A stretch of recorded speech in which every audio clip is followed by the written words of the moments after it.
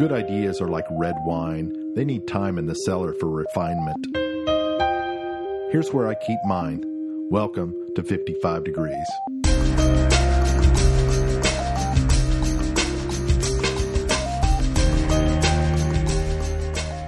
The indispensable need for kindness.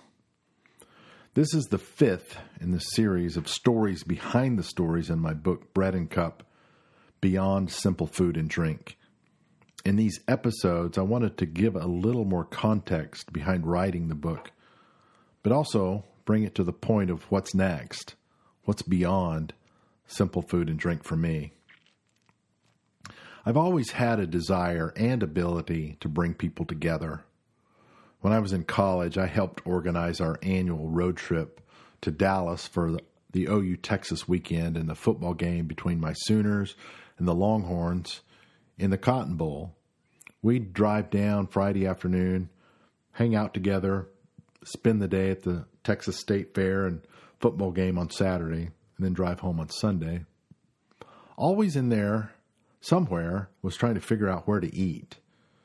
In a group of a dozen or so, it's not an easy task to please everyone. Eyes always turned to me to come up with a destination.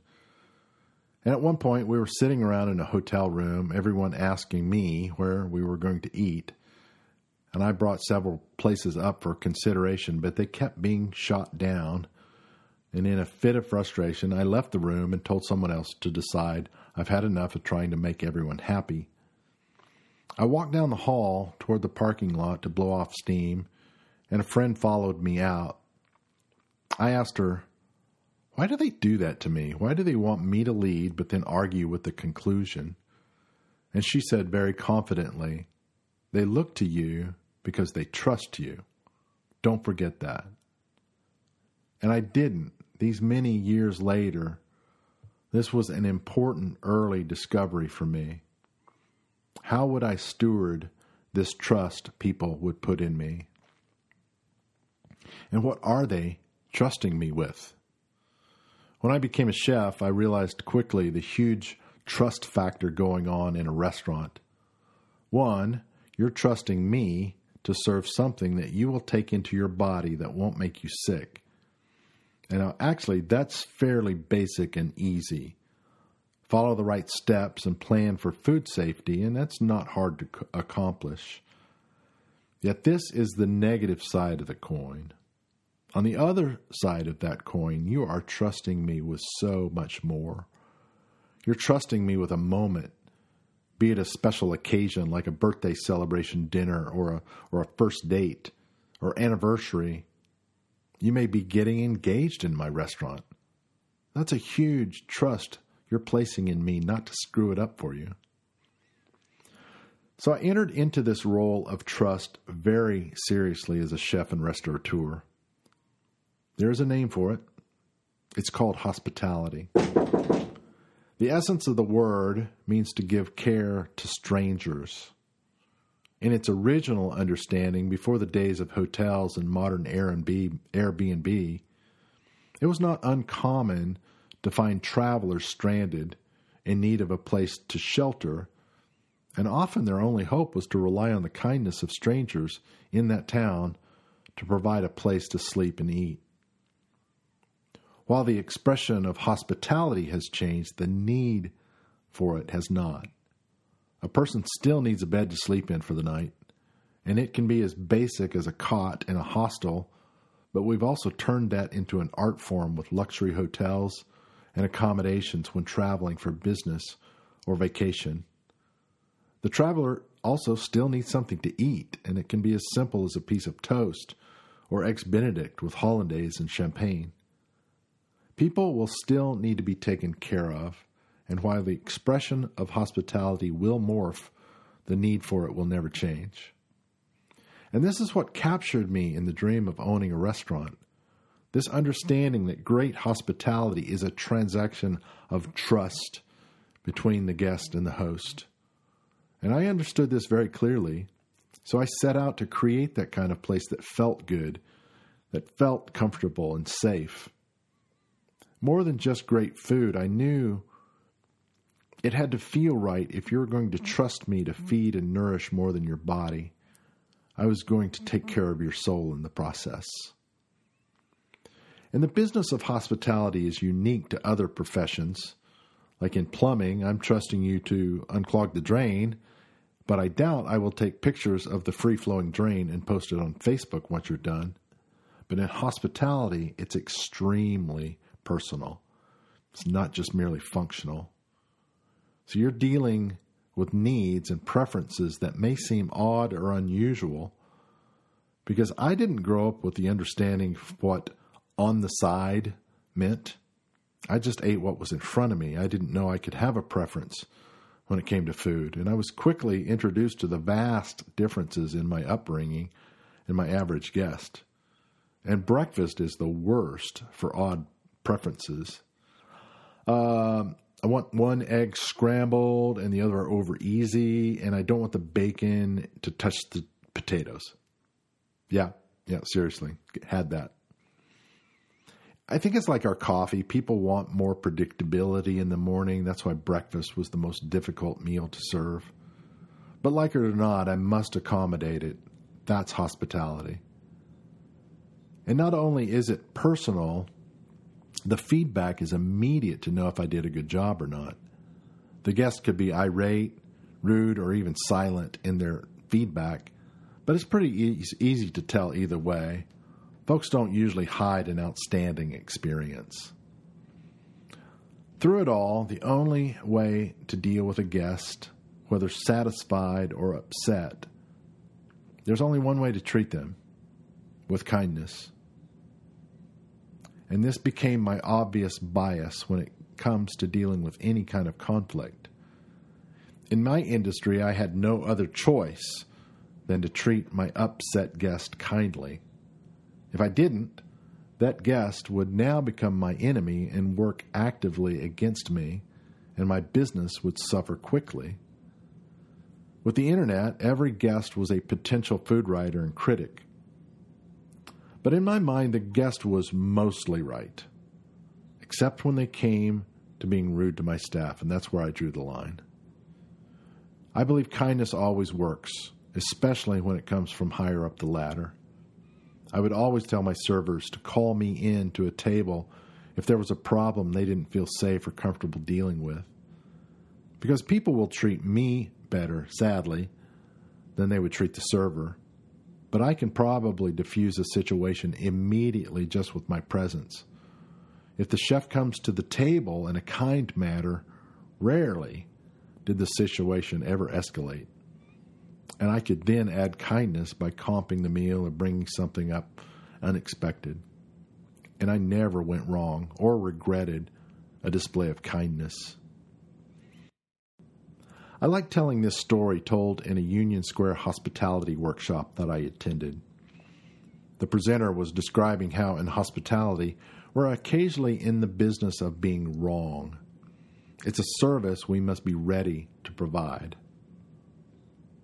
She told this story. A regular guest of the restaurant called and made reservations for him and his client that evening. They were celebrating the closing of a significant business deal, and they wanted to finish the night at the restaurant. He asked for the best bottle of Chardonnay that the house had, as that was his client's favorite wine. The sommelier chose his best French white Burgundy, which is made from Chardonnay grapes. And when the guest and his client arrived, the sommelier brought out the white Burgundy ready to impress. When the guest saw the bottle, he scoffed and he said, "I said on the phone I had asked for a Chardonnay." And instead of trying to correct the guest, he looked at the label befuddled and replied, "My mistake. I obviously grabbed the wrong bottle from the cellar. I'll be right back." The sommelier returned with a California Napa Chardonnay. The guest was delighted, and that was the point. In the business of being wrong. Because sometimes we take a hit for the sake of kindness, because an argument won't accomplish anything, nor does it really matter. So where does this kind of motivation come from that's inherent to my industry? But it has to be more than a choice about good customer service strategy. Hospitality has to be real, not fabricated, else your true colors will eventually show when push comes to shove. So how does one develop an hospitable mind? How can hospitality influence beyond the hotel and restaurant setting? Well, I think one, just consider the alternative of continuing to react out of defensive anger. Where does that lead? An eye for an eye leaves both parties blind. Anger is an alarm. It's a signal that says something is wrong and something needs to be done about it. There's nothing wrong with anger.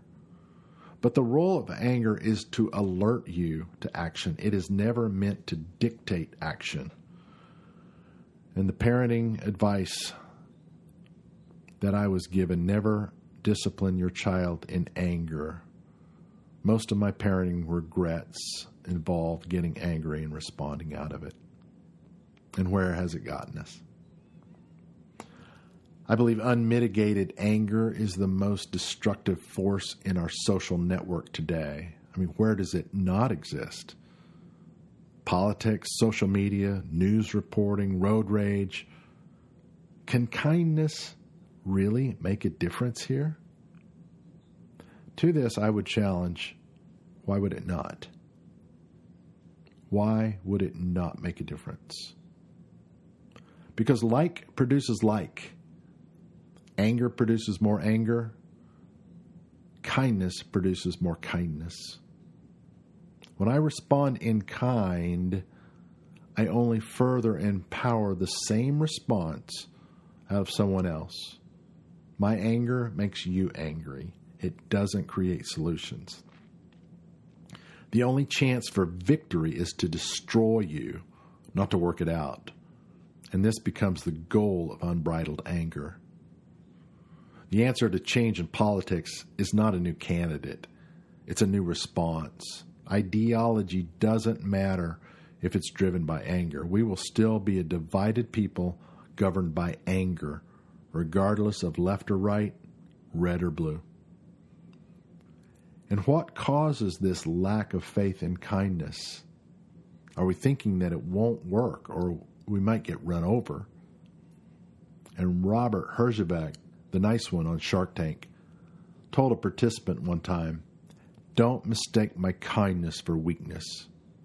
I think that's a great distinction because kindness requires great strength and self-control. It is far from weak. And anger isn't something to manage. It needs to be displaced. If I had an angry guest who is upset because their reservation got overlooked, I will be more effective in diffusing that anger, not by focusing on it, but by providing him a solution. I believe there is a better way. And if kindness works in the hospitality field, why not elsewhere?